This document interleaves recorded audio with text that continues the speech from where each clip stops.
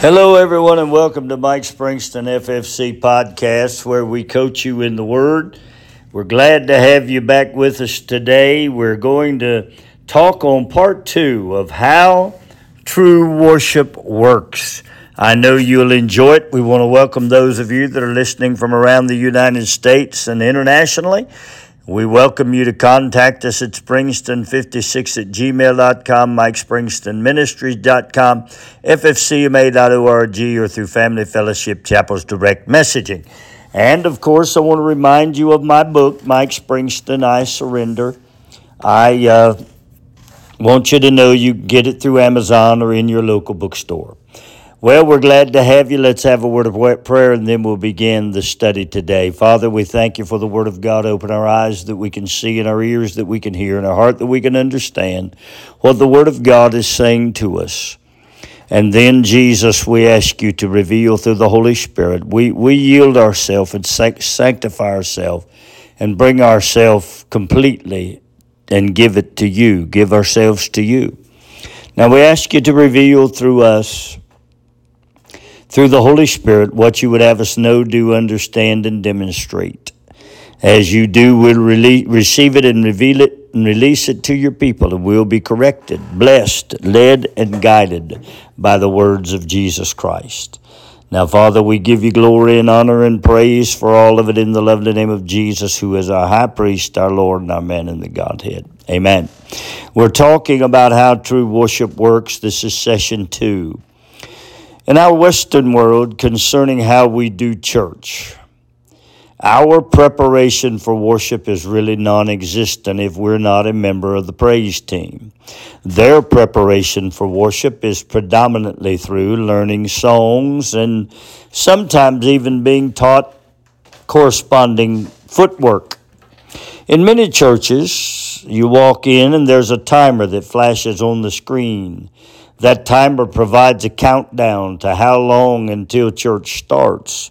Or maybe music is played to gather the attention of those that are in the crowd that day. Now, why is this necessary? Well, because Sunday morning during the arrival time is a complete social event. Of that, there can be no doubt. People who just 7 days ago spent a superficial 30 minutes with friends that they've been away from for a complete week determined to reconnect. Now, of course, this indicates that they have not been together any during the week. There was no midweek session. There was no Bible study. There was no group work. There was no youth. There was nothing going on. So on that Sunday morning, or there was nothing that they chose to participate in. So that Sunday morning, they come, and there they have their reconnection time. During that time, of course, all kinds of information is shared. The work week, how the kids are doing, what sports were played, what's going on with brothers and sisters and grandmas and grandpas, and where you've traveled and how your job is going and what happened at the grocery store and who's a good driver and a bad driver and who can tell the best joke. I mean, all kinds of information. But none of it has the first thing to do with the worship or the preparation for worship. Then, of course, during this time, there is the army that ascends on visitors. They spend their 30 minutes probing and prodding for information that they can feed the pastor so that he can connect, if you will, with visitors. Now, this same thing was done in the great healing ministries, and we have demeaned their ministries for talking with people about what was wrong with them and then giving it to the man that was operating the program that night. But in our regular services nowadays, this army descends and does everything they can do to get every ounce of information. And this is done so that they can be proactive and appear to be invested in the visitors. Again, there's no preparation for worship. Really, there is no consideration of concern about the impending worship activities. So worship begins, and now we can see why it has turned into a concert atmosphere, because the people needed to be entertained. They've been in their human side for 30 or 45 minutes. And we can see why the lights needed to be turned off, because the people must be refocused from their social club atmosphere. Now, why is this happening? Well, because the churches allow the atmosphere and it becomes a social gathering. We've become more interested in trying to show people that we take them more seriously than we do the worship. This plays directly into our messaging, where the leadership, preachers, and teachers espouse the importance of the creature more than the Creator. You know the message of God loves you so much that if you had been the only one, Jesus would have died just for you. You are, of course, in that message that important to God. Now, I will not go into this anymore except to direct you to my messages on the reason Jesus had to die. So how should we prepare for our worship? Prayer and meditation is a good place to start. When we come into the house of God in preparation for worship, there should be a prayer time from wherever you are. There should be a time of consideration concerning the meaning of the two immutable things that we only think about when we're doing the Lord's Supper. However, those two things are at the root of everything that happens in the Christian walk. Those two immutable things, well, they're the body and the blood. Here we consider and meditate upon the things that Jesus endured as he provided his body to be a living sacrifice. We must be careful to not enter into the domain of worship in any unworthy way. Now, what would that be? To attempt to worship without giving, yielding, and sanctifying ourselves to the work accomplished by the body to eliminate sin, and the work of the blood to cleanse us from that sin. We must also realize that in the body and the blood are the means to dissolve the earthiness of a person. If we're to worship correctly, our earthly side must dissolve. When that dissolves, we move over into a dimension of which we are designed to be. We can then move over into the Spirit. This is the place where we come into oneness with the Father and the Son. It is the place from where Jesus prays for us, and the place from where we receive the comfort and the nearness of his presence. Without this provisions, all we are doing is singing songs that entertain us, but do not magnify him. We spend time, but having nothing significant to minister to us. We mouth words that have a beat and a rhyme, but do nothing to prepare our heart for the Word of God. When we do sit down and wait to go home, when we're done, we sit down and wait to go home. Now watch this. Because we've been taught that our time of interaction is over. The ministry of music was our time to interact. Now we sit and fidget through the ministry of the Word, and we don't interact at all. Why? We sense no prompting to do so. Well, where would that prompting come from? Would it come from the man doing the ministering, encouraging you to do this, that, or the other? Or would the Word of God stir you, like Paul told Timothy? Stir up that gift that's in you until when the Word of God rung out in truth, it would resonate in you and the Holy Spirit would elicit out of you an amen, a hallelujah, a lifted hand, a hand clap. But you see, we sense no prompting. Why do we sense no prompting? Because we have not prepared our soul for interaction with the Holy Spirit, to hear the Word of God, allow the Word of God to resonate in us, and then allow our inner man, who is the habitation of God, to come out of us with this free-flowing river of life that hears truth, resonates in truth, and then agrees with truth. Now remember, during the music, we were encouraged to dance and jump and wave while we were being entertained by the concert. But when the Word of God is expressed and exposed, we find absolutely nothing to interact with, and the question is why? Because we've not prepared ourselves for that interaction. We've prepared ourselves for the beat. The beat rumbles on the inside of us, and we respond to it. The beat will move us. Now, we don't expect to have interaction because no one told us we should. We don't expect to have interaction because we are not preparing ourselves in the Spirit. We're not ready for the Word of God.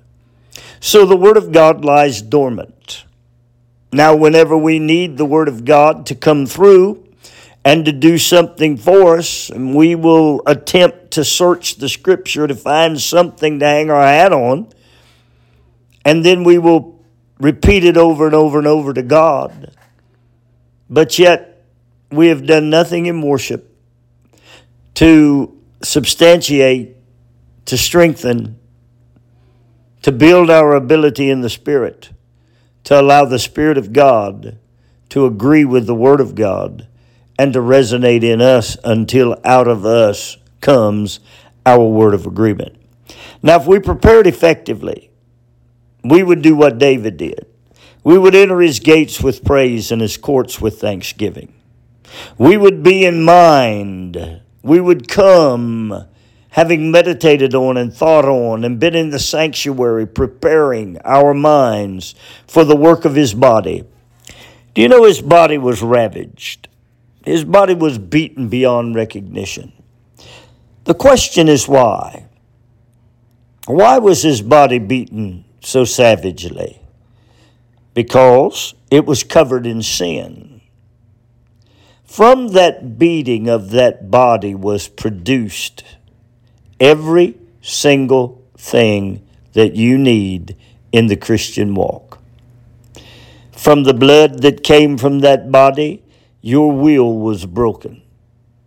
From the blood that came from the crown of thorns, watch this, your mind and emotions were brought under the covering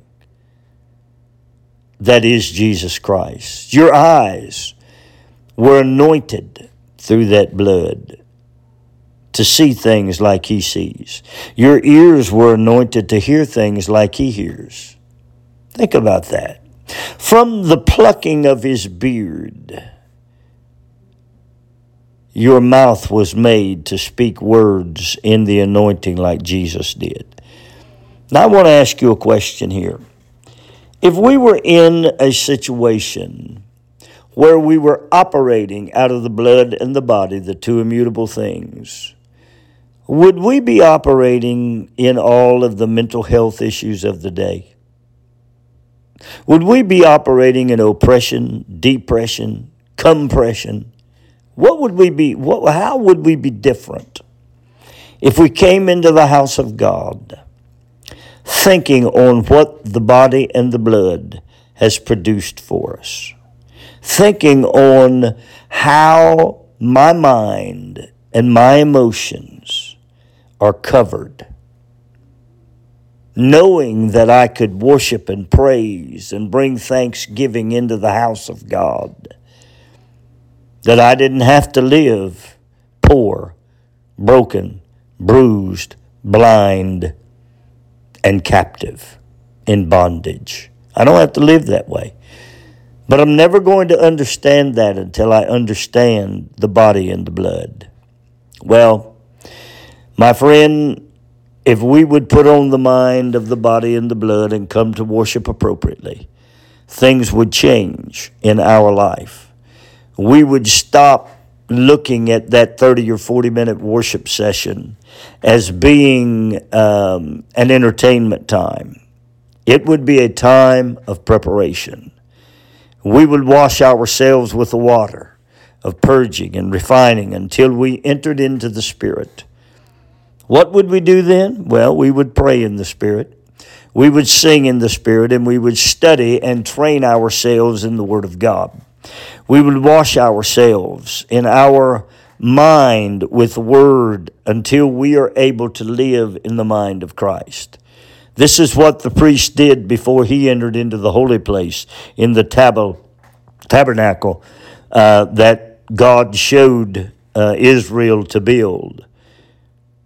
Fully prepared then, if we came into worship prepared as I'm suggesting, we would then be able in our spirit to sit on ready, waiting to praise, not listening to the singers, not hearing the music, not listening to the words, but we would be in our spirit and in our soul, ready to bring forth words of praise. We would be sitting on ready, waiting to hear the word of God. Now, waiting here is different, my friend. Why is that? Because this waiting does not have the limitations of doubt, fear, and rejection. Whenever we have done what I'm suggesting in preparation for worship, we don't come into that service in doubt. We don't come into that service in fear, nor do we come in rejection, nor do we come in with guilt and shame for sin. No, that's all been covered. We have wiped away every doubt in our mind about what and who God is, about how God is going to interact with me. We've wiped away every fear of every earthly thing. It's dissolved. All of earth's problems have dissolved whenever we bring ourselves into the spirit of worship. And then we don't ever have to worry about being rejected. We don't ever have to worry about God looking at me and saying, no, I've searched your heart and you've got hidden sin in you and you need to clean up that hidden sin. We don't ever have to worry about that. We're totally secure in what we've done concerning our offering, which was the sin that we died to, and what we've done concerning what we have sacrificed, which is the living sacrifice of our life for service. Now then we go to Romans 8:24 and 25. For we're saved by hope, that is an expectation. This is what I'm suggesting to you. We have changed our expectation in worship. We are now expecting that we can live in confidence, that we can have absolutely the strength of assurance, and that we can know that we know that we know that we're accepted in the beloved. We are saved by hope or expectation. But that hope is seen is not hope. For what a man seeth, why doth he yet hope for it? We need not hope for the things that we possess, my friend. See, that brings us into a completely different conversation about worship. We now can walk into worship with a great expectation of what God is going to do because we no longer have to hope and wonder. We know what God is going to do. Verse 25, but if we hope for that we see not, then do we with patience wait for it. When we go to worship, prepared for entrance into the holy place, we can wait with complete knowledge that what we expect to happen will happen. We're very cheerful about that, to endure until what we expect happens. Our complete confidence is that we have engaged with Him by the elimination of anything that would taint the Spirit concerning undissolved things from our earthly side. Therefore, with confidence, we're ready to be called to enter into the place where we will offer our living sacrifice, to have His blood sprinkled upon us in the holy place. This, my friend, is true worship. It is worship in the Spirit. When we're called into His presence, we're well organized and prepared to minister to Him. We do not come to be ministered to, my friends, but to minister, Now, I want you to hear that because it's of a vital importance. The way our Western culture worship is set up, we come to be ministered to. Here we are, God. We have sacrificed ourselves to spend this hour with you. Minister to me. Light me up. Turn me on. No, my friend. Worship is a time when we come to minister to Him. We come to be vessels of ministry. Isn't that something? This is what our time in the tabernacle should produce. We are ministering to Him. A ministry that is not about us or our needs, but a ministry that is totally focused upon glorifying the Father and the Son through the Holy Spirit. So in our spirit, we offer our body to be crucified and then make a living sacrifice that's covered by His blood. Our living sacrifice is now seen in the process that is represented by the lampstand. Now we're complete in Him, as every step required to make me and you the righteousness of God are identified in that lampstand. Then we, as the spiritual priest, take our living sacrifice and place ourselves under the blood at the table of showbread. Here we eat of His body and drink of His blood. This service to enact the effects of the 7 places from which He bled upon the cross. You remember them. He bled from His sweat that His will would be broken. He bled from the thorns that His mind and His emotions, things He sees and hears, would be brought under the direction of the spiritual. He bled from His beard so that every word He speaks might be words that agree with the Word of God. He bled from His side for the church, of which you are a member and a citizen now of a heavenly place. He bled from His back for your healing. He bled from His hands for your ability to work in the anointing and bless spiritually. He bled from His feet so that every step that you take in this journey of following Christ is ordered by the Lord. 7 places from which He bled. Our will is transformed now to be like His. Our mind and emotions are transformed to think as He thought. Our eyes and ears see and hear as He saw and heard. Our mouth begins to speak in creative ways as He... We are brought into the most powerful organization the world has ever known, which is the church, by the blood and the water that flows from His side. We are given the reach, grasp, and anointing that is in the hands of Jesus Christ, our high priest, our Lord, and our man in the Godhead bodily, from the scars in His hands. Everywhere our feet journey, there is a light for peace.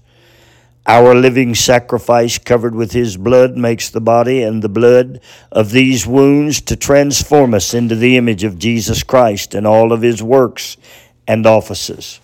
We come to the altar of incense in our worship.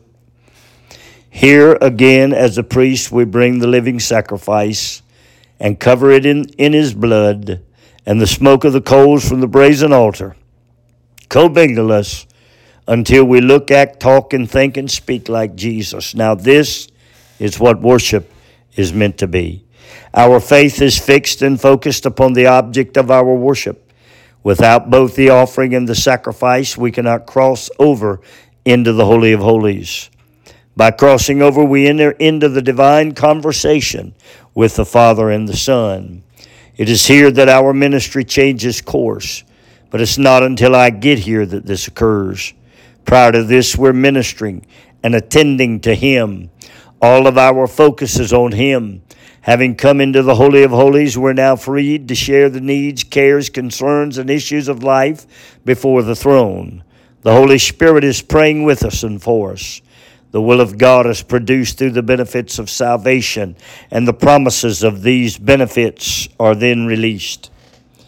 Our worship will result in intense magnification of who He is. Because we've come with the boldness to die to get into the presence of God first as a worshiping servant. Then we prepared ourselves as a priest for ministry to Him.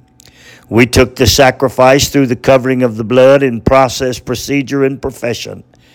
We can now enter into the Holy of Holies and be shown things to come, guided into the things that we need, led by the Spirit, and given what we need to do and to speak. The productivity of this worship system is obvious because it is a worship structure that is provided from a heavenly design.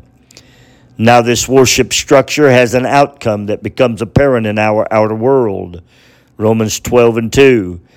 And be not conformed to this world, but be ye transformed by the renewing of your mind, that ye may prove what is that good and acceptable and perfect will of God.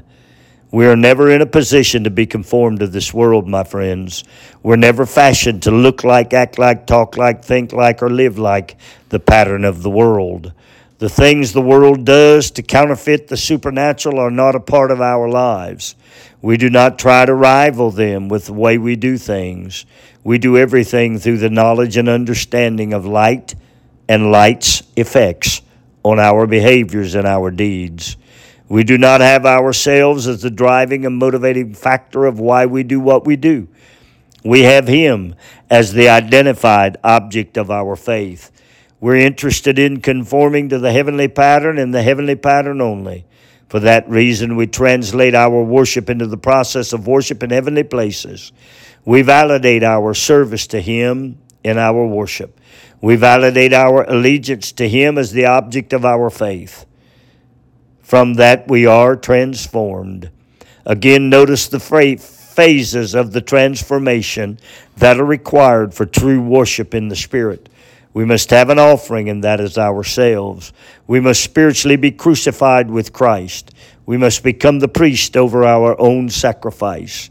The sacrifice becomes our living sacrifice that we bear as a priest into the holy place. We give the sacrifice to the vessels of ministry that are sprinkled with His blood. This giving places Him as the object of our faith. Our life moves into the realm of His faith because it is due to His faith in giving Himself for me that I am able to worship in the holy place and be accepted. We cross over into the Holy of Holies because we have totally experienced a renovation of our understanding of spiritual things. Here we come into the process of being allowed to discern and examine by testing the things that God has prepared for those who love Him. We locate the very best and the great and good things of God. These things are described as the benefits of God. We know that these have come from the plan of salvation and are freely given to the believer. We identify the acceptable things that are present in the Holy of Holies or the throne room of God as He promises to the believer. Those are things that are agreeable and are well-pleasing to both God and man. They're expressed by every promise according to 2 Corinthians 1:20. For all the promises of God in Him are yea, and in Him amen, unto the glory of God by us. These are the agreeable things that are absolute with respect to their disclosure to the believer. This place results in the perfect understanding of the will of God. We're able to become complete in Him. We are mature in Him in that we have become mental and morally complete. Our character reflects the image of Jesus Christ, our high priest, our Lord, and our man in the Godhead. This is the dynamic place that worship brings us when we worship in the Spirit and in truth. We locate the perfect desire of God for our lives. Most will never come into this intimacy because it takes understanding the process and following the process to a conclusion. It also takes a daily dying and a daily cleansing and a daily waiting to get into the presence of the Lord. The rewards, however, are tremendous. Intimacy with God cannot be replaced. Being a servant minister who becomes a benefited receiver of the revelation concerning God's plan for our life can be somewhat overwhelming, but we can worship correctly if we make our intention to do so. We can see the complete plan and purpose of God exposed from our time of intimacy. Now, what do you desire? To come to see God validate Himself to you and walk away knowing, in fact, there is a God? Or do you wish to come and minister to Him and become intimate with Him? For the first, you leave blessed but without knowledge of his plan or his will. For the second, you leave with the benefits of heaven and time spent with him. The promises of God are released for your ability to be entered into the perfect will of God for your life and the meeting of every need. Now, my friends, this is the intimate place that we must desire to be in worship because it influences and impacts our daily life. This is how true worship works. Father, bless your people in the name of Jesus. Amen. Find him as Lord, and you'll bring all of earth's plunder, and you'll lay it at his feet when you come into the sanctuary, and there he will minister to every need. Find him as the man in the Godhead, and he'll speak to you, and he'll show you great and mighty things to come. May God richly bless you is my prayer as you worship him in spirit and truth. Until we speak again.